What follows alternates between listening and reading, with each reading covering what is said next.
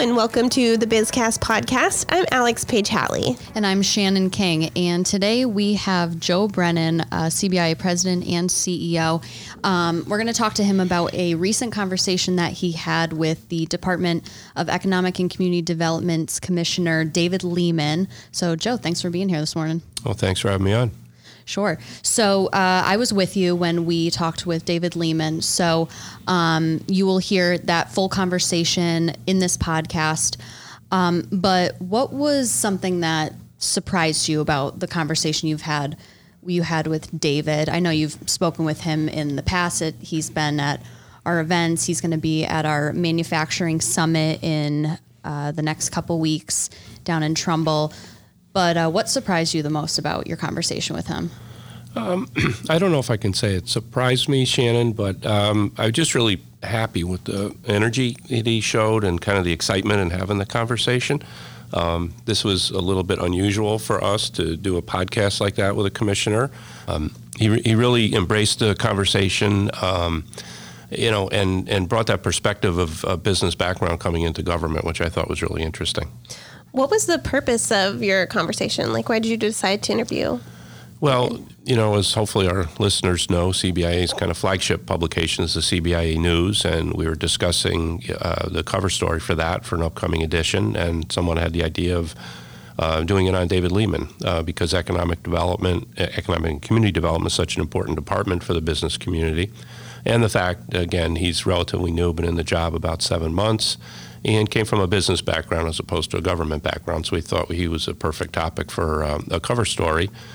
And then I said, well, geez, why don't we do something a little different? Instead of just writing about him and maybe calling him up and asking him a few questions, why don't we go over and do a one-on-one interview with him? And Shannon was a producer and did a great job. And as I said, David embraced it and had a lot of energy and enthusiasm around the conversation. It went on longer than I think we expected, but it was all good stuff. So I was really pleased with it. Great. Well, let's listen in. First of all, David, thank you for doing this and joining us on this podcast. Just start out a little bit of background. Obviously, you had a very successful career in the private sector, and you made a decision that some may question why you did it, but maybe just talk a little bit about what prompted you to join the Lamont administration and take on this role.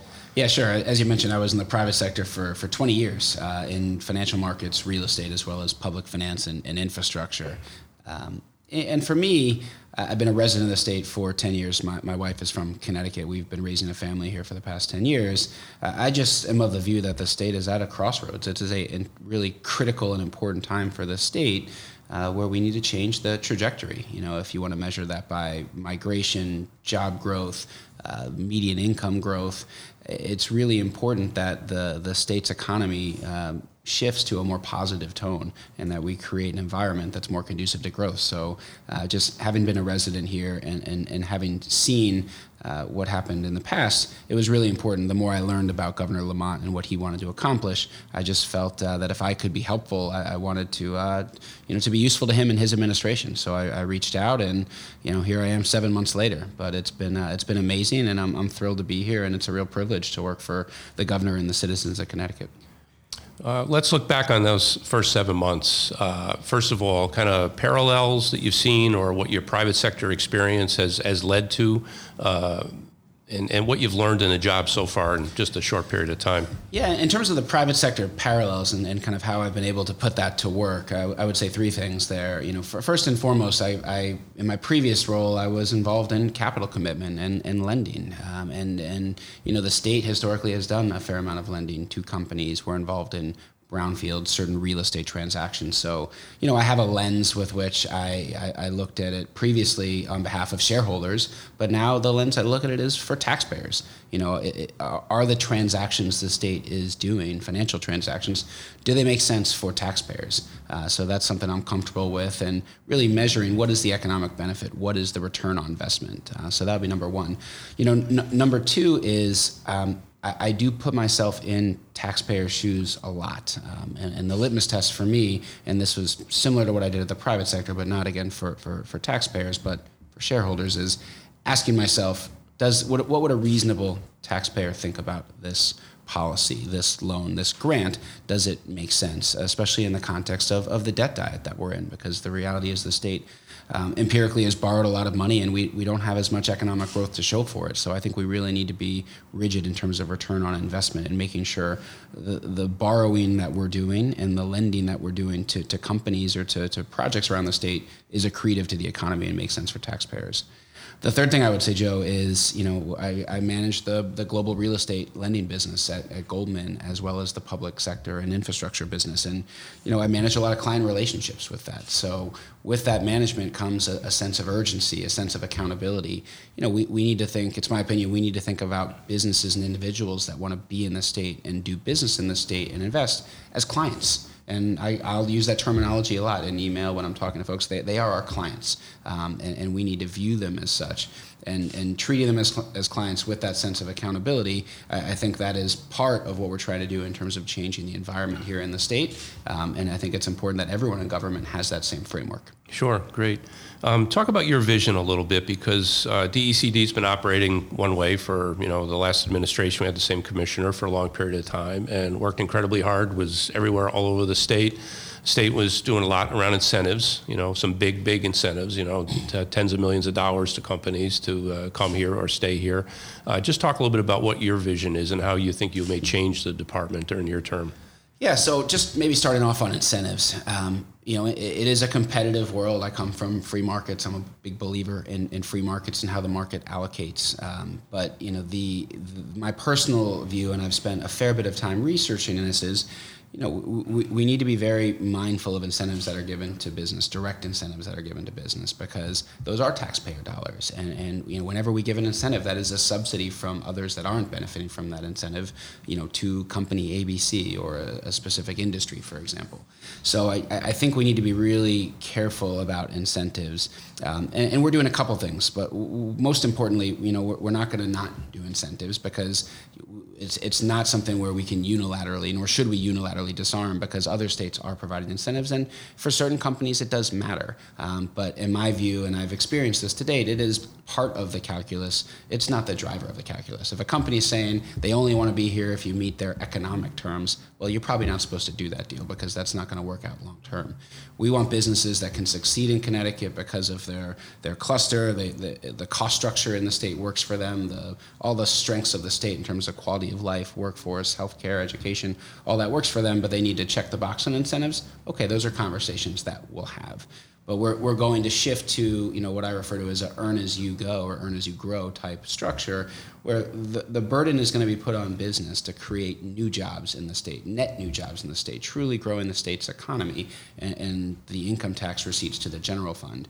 And to the extent that businesses in specific sectors do that and they grow the state's GDP and output, I think we're going to have a program where over a certain amount of years, a portion of that net new income tax is going to be remitted back to the company.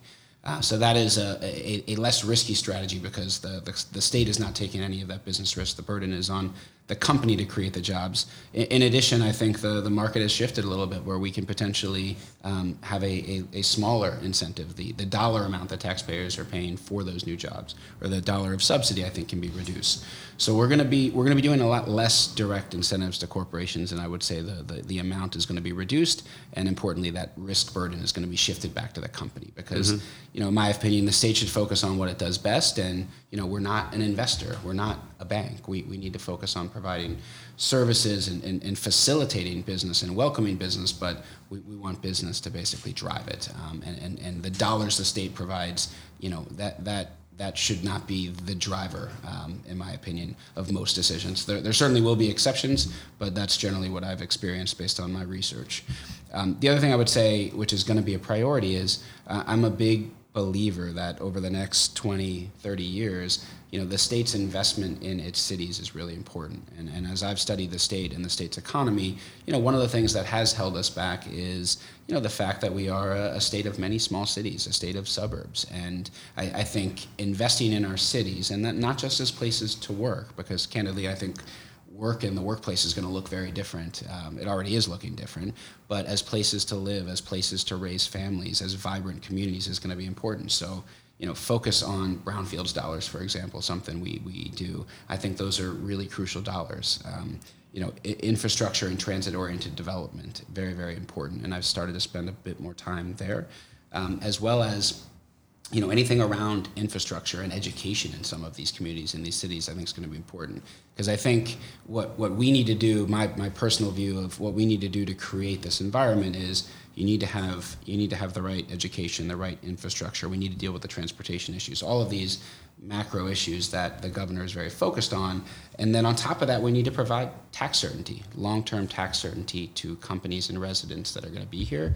That is the recipe as opposed to incentives in my mind. And I want to focus our discrete dollars on those areas as it relates to building up these places and environments as opposed to giving money to companies. I just think that's going to be smarter for the state over the long run in terms of economic growth. Yeah, I'm really glad to hear you say that because, as you point out, you have to have some incentive program because other states, are very, very aggressive in marketing to our companies. But we've always felt that it's the overall environment here that's going to make the difference in the end.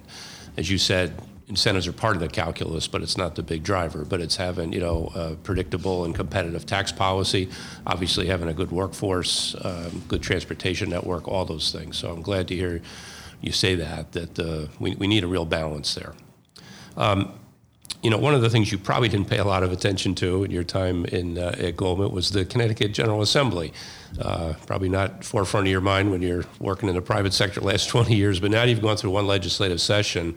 What's your approach to dealing with legislators to get them to understand the importance of the work that you're doing? Yeah, it's a great question, and I did have the privilege of spending a lot of time during my confirmation and afterwards with legislators, getting to know them. And listen, I'm a big believer in democracy and socializing ideas and thoughts. And the great thing about government is there are lots of different ideas in terms of what's the solution, what improves the pie or makes the pie bigger for everyone in the state, which is what I think we should be focused on. So my approach is one of collaboration. I want to embrace people that have not just the same view as me, of course, but I want to hear the opposing view. I'd like to get people around the table that have different views, and let's try to build consensus. And reasonable people can and likely will disagree about certain things. But my view, and this is one of the great things I think about our governor, and what really compelled me to kind of reach out and sit here before you today is, he has a similar mindset. He's a collaborator. He's a pragmatist. He's results driven.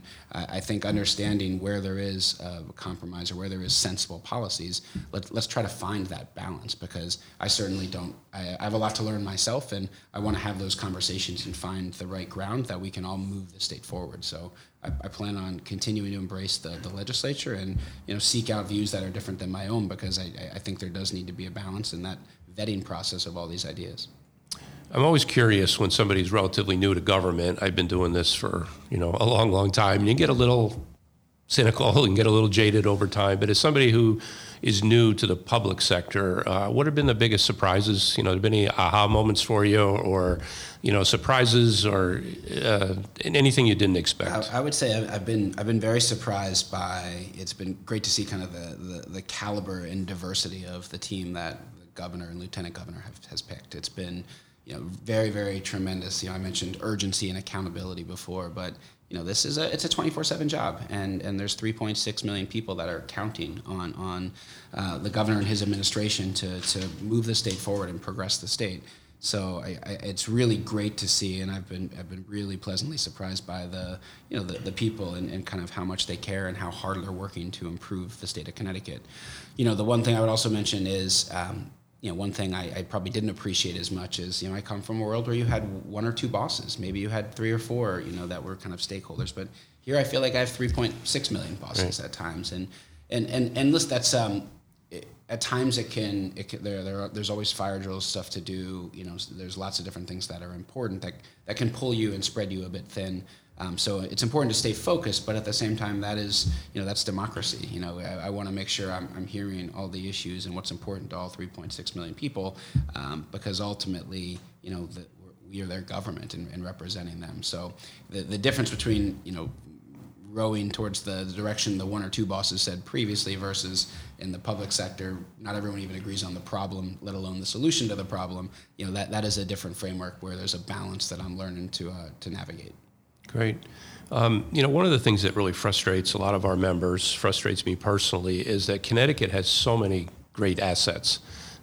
We've got world-class companies here that are the envy of other states and other nations. We have a world-class workforce, great quality of life, great location, and we really should be a leader in a lot of economic measures. And we are in some, but we're laggards in many of the critical ones. So what's your perspective on why we're there and what, not just you, but all collectively, what we all can do to reach our potential?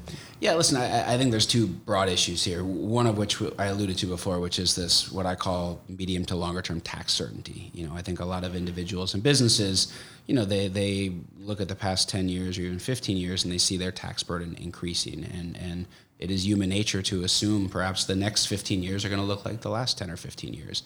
And I think we need to be more aggressive explaining why the future is not going to resemble the recent past as it relates to taxes. And I think we need to, that's the most important thing I think this government can do as it relates to on the business front and growing the economy, is providing that tax certainty, because there are folks that they didn't experience it and they don't believe it. So we're going to need to demonstrate that is what we're doing. And I think the budget that the governor signed, I realize it wasn't perfect for everyone, but I personally think that was a big step in the right direction of letting folks know that we care about fiscal stability and certainty, and we need to be really mindful over the long run. We can't just borrow money now, expect to pay it off later, because I just don't think that's worked.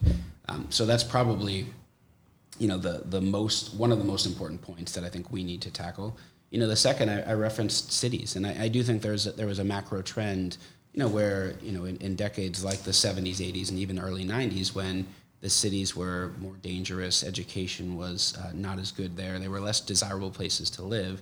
We as a suburban and small city state were largely the beneficiary of companies. I mean, GE is a prime example in the 70s when they moved up here. We were the beneficiaries of the exodus, to call it that, from the cities, from businesses and individuals. Starting in the mid to late 90s and really for the past 20 years, you've seen cities experience significant growth. Cities are generally big economic engines, and that's where there's been substantial migration. And this is not just a millennial issue. This is an issue for people that are young to old. And so I think I'm not convinced the next 20 years look like the past in terms of further growth in the cities, but I think we need to invest in our cities where we can offer that type of environment, because I think many folks, again, not just millennials, want to live, work, and play in denser, more vibrant environments that offer amenities that are walkable. I can go on, but I think getting our fiscal house and our long-term tax certainty in order, and then continuing to offer that city or city-like experience. We're never going to be Boston or New York, but a Hartford where we're in now, or a New Haven or Bridgeport or Stamford, Waterbury. I think we have the bones of what could be really dynamic small cities, and I think we need to keep investing in them, both in terms of more jobs and more residents actually living in those cities. That was going to be my follow-up, because we're sitting in downtown Hartford right now, walking distance to the Stanley Black & Decker Industry 4.0 Center, the Yard Goats, UConn downtown. Hartford has really had a lot of things changed for the better over the last few years. Just really quickly, your perspective on Stamford, Bridgeport, New Haven, Waterbury. What's your level of optimism on how these cities can be really strong, dynamic, smaller cities? Yeah, I'm optimistic. I'm very optimistic, because again, I think when you think about it, we've got great real estate, right? Well, many of those cities you just mentioned are on the water. They're on the New Haven line. The transportation is important, because congestion, in particular around Hartford and in that New Haven to Stamford corridor, comes up a lot with companies that I speak to.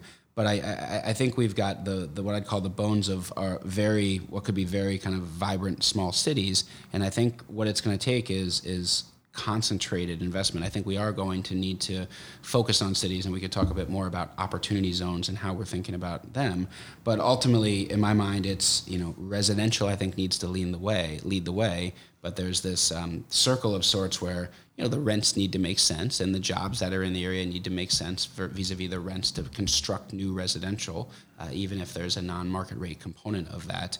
So I think it's a combination of continuing to incentivize investment, brownfields dollars, opportunity zones, transit-oriented development along the rail line or the bus line where possible, and then ultimately incentivize employers to locate also in those areas. Because as we add jobs and as we add residents, that's going to reduce the mill rate in many of these cities, which is an issue. It's going to help improve the education in these cities. So we really need to broaden the grand list to defray the costs for some of these new residents and really make them exciting areas. But what you've seen in Hartford, what you're seeing in Bridgeport, what you're seeing in Stanford, New Haven, you are seeing this activity. That's where a lot of the growth has been of late. And I think we need to do everything we can to further encourage prudent growth in those areas.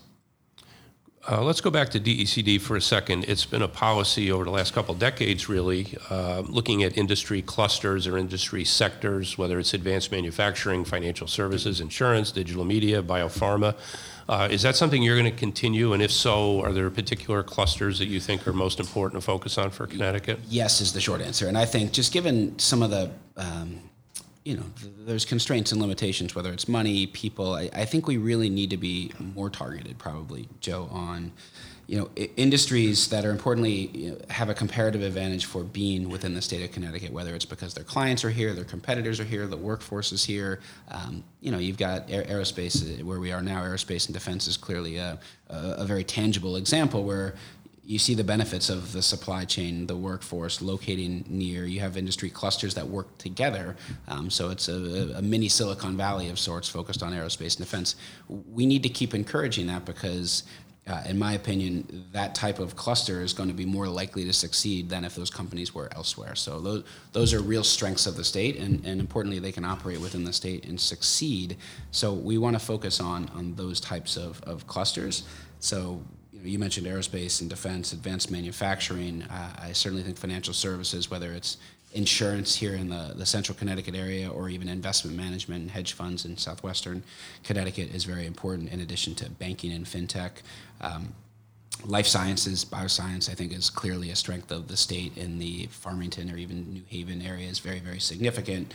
Healthcare is something that comes up quite a bit. Renewables and broader information technology is an area that I think we really need to expand. When I think about the kind of shift broadly towards services and service-based economy going forward, the technology workforce that we have that's an area that I really like to focus on and expand. So we're going to be targeted in those industries, and again, there are businesses that I think can succeed in the state, and perhaps as important, they're businesses that are going to grow the state economy. They're largely exporting goods and services out of the state, which I think is important when we think about real economic growth outside of productivity growth. We're going to grow basically by selling those goods and services out of the state, in addition to hopefully having more migration, net positive migration, and productivity growth in our workforce. Well, that's leads to my next question, because obviously none of those industry sectors can succeed if people don't have the workforce they need. And, more being involved in this every day, it's one of the most vexing issues, because it's not just you pass a bill at the legislature, all of a sudden you solve your workforce problems. A lot of people working on this. Just your thoughts on overall. Obviously, it's probably most acute in manufacturing right now. The numbers are greater there, but I hear it every day. It doesn't matter the industry, computer science, we're way behind.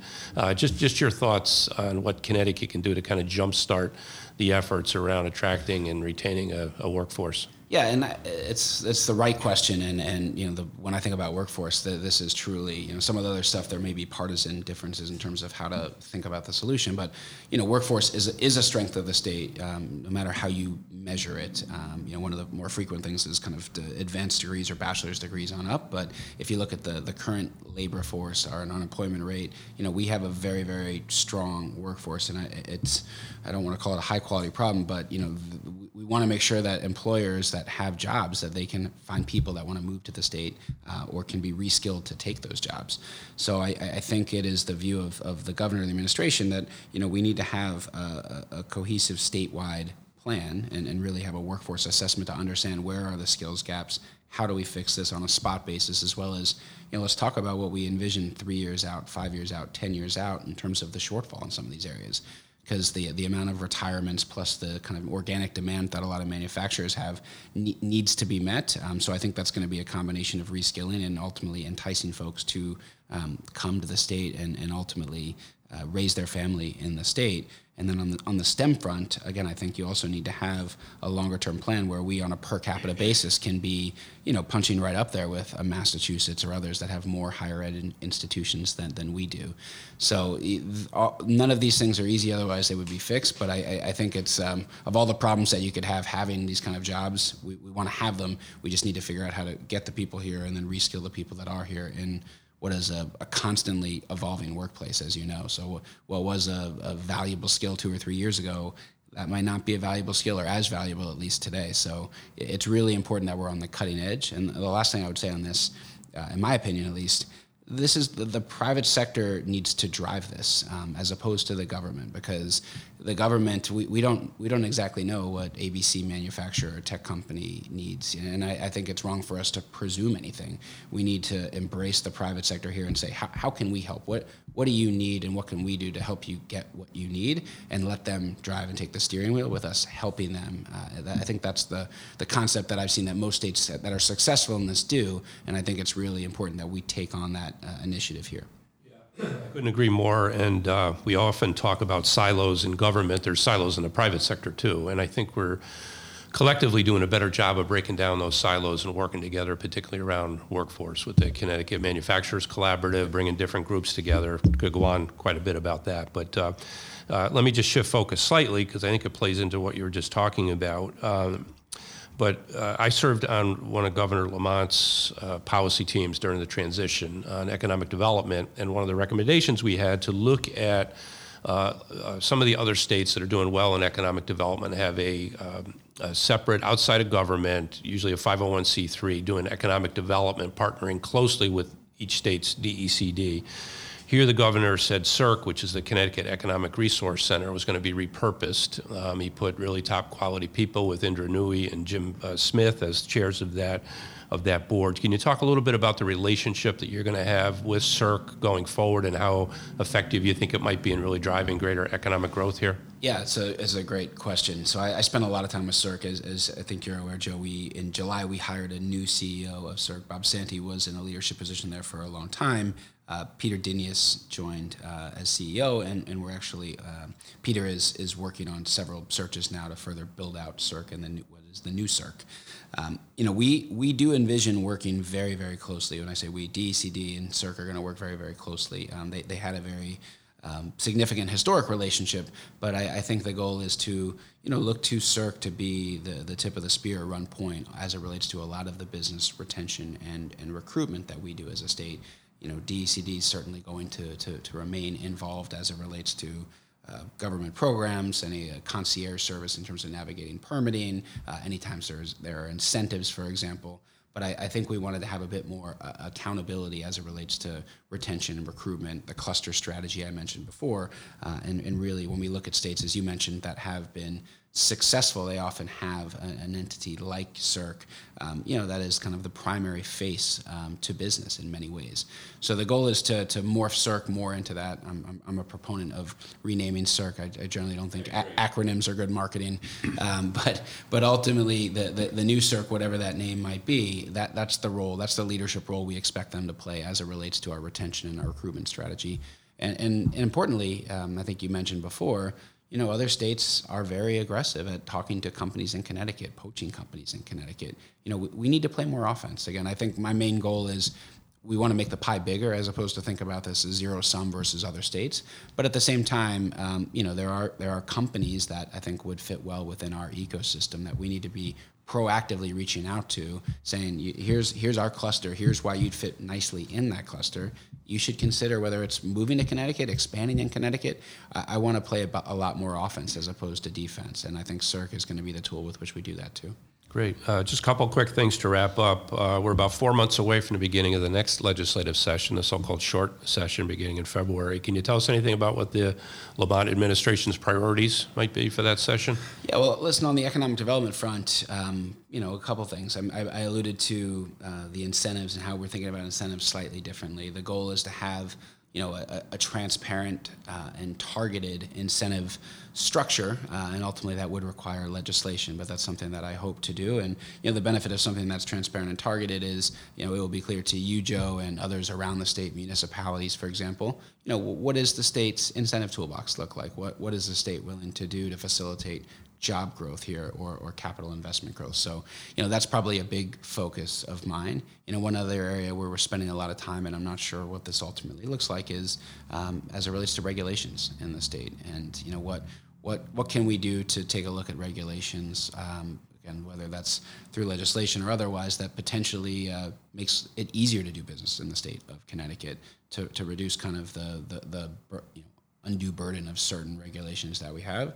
So that's another area where we spend a lot of time. We still have a lot more work to do there, but I'm hopeful there's something that we can do that again does make it easier for folks to do business here in the state of Connecticut.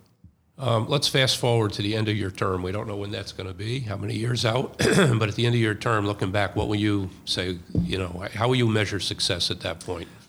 So it's a great question. I guess there's the quantitative and the qualitative. In terms of the main metrics that I look at on the dashboard, or that I think we should look at on the dashboard, median income growth vis-a-vis our peer set, certainly one of them.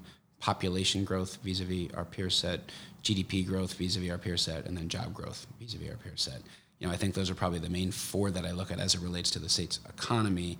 And listen, I think we need to be above the median. We've been bottom quartile in many of those. And I think the reality is we do have a lot to offer, and I think we need to market ourselves appropriately. We need to be very strategic, but the goal is, with those metrics, how do we stack up? And ideally, we are top quartile, or certainly above the median in those areas. But there's some work to do there. Beyond that, qualitatively, I think this medium to longer term fiscal stability and tax certainty point that the governor is really focused on is critical. I think that is the most important thing that we need to get right, again, beyond the investments in cities and kind of making the broader pie bigger. But to the extent that we have that plan and a credible forecast there, I think that's going to be really persuasive to facilitate more, whether it's people building a new factory in the state or people looking to come here with their family to spend the next 10, 20, 30 years.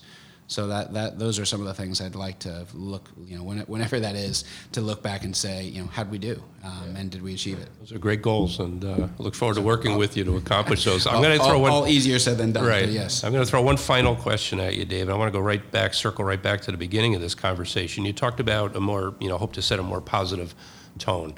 Connecticut over, I don't know how long it's been, 10 years, whatever, but just kind of this air of negativity. We experience that every day. And everywhere I go out to speak, I always talk about, as I said to you earlier, all the great assets Connecticut has that we really should and can be a destination state where capital and talent want to be.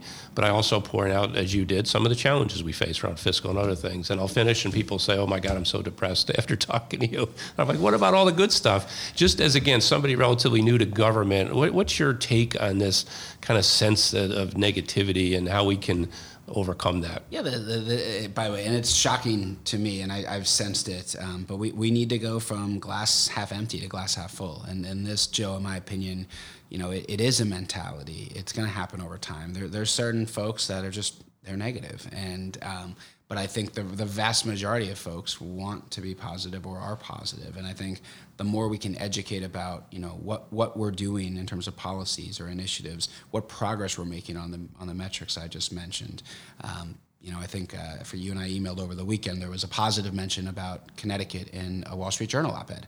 The Wall Street Journal editorial board has not been a friend to the state of Connecticut.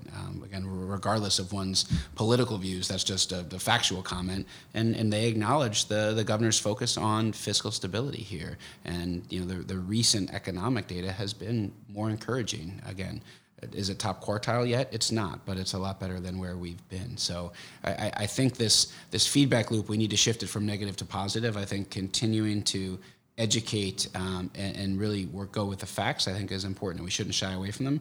But importantly, the government, we can't let others tell our story in terms of what we're doing and what progress we're making. So I think we do need to have a heavy hand saying, here are the facts, and yeah, you're welcome to your own opinion, but here are the facts. And I want to keep again, ideally, we're saying everyone's glass half full next time we do this interview as opposed to half empty, but it's going to take some time. But candidly, I think we're making real progress there. Yeah, at the end of the day, it's going to be real progress on the biggest challenges. Tangible progress will change the dynamic. Well, David, again, thank you so much, not only for this time we spent today, but also taking on this role, because we've always talked about the importance of getting people from the private sector to come into government. And it's difficult depending on where you are in your career and your ability to do that. So the fact you've stepped up to the plate in one of the most important jobs in state government, given where Connecticut is right now, is encouraging to us. And we've had a great 7 months working together and look forward to working together through the rest of your term. Great. Thank you for having me, Joe. Great. Thanks. So that was a great conversation, hearing it again. I know both of us were there in the room, Joe.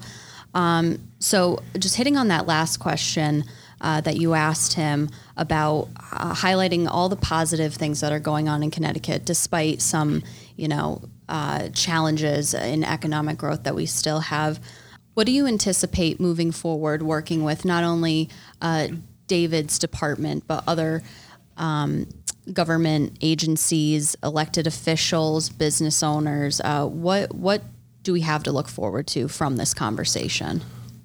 Well, I kind of look at this as a way I personally look at everything in life. It's all about balance. I just think balance is so important in every aspect of life. And the same thing in what we do, we have to find that right balance.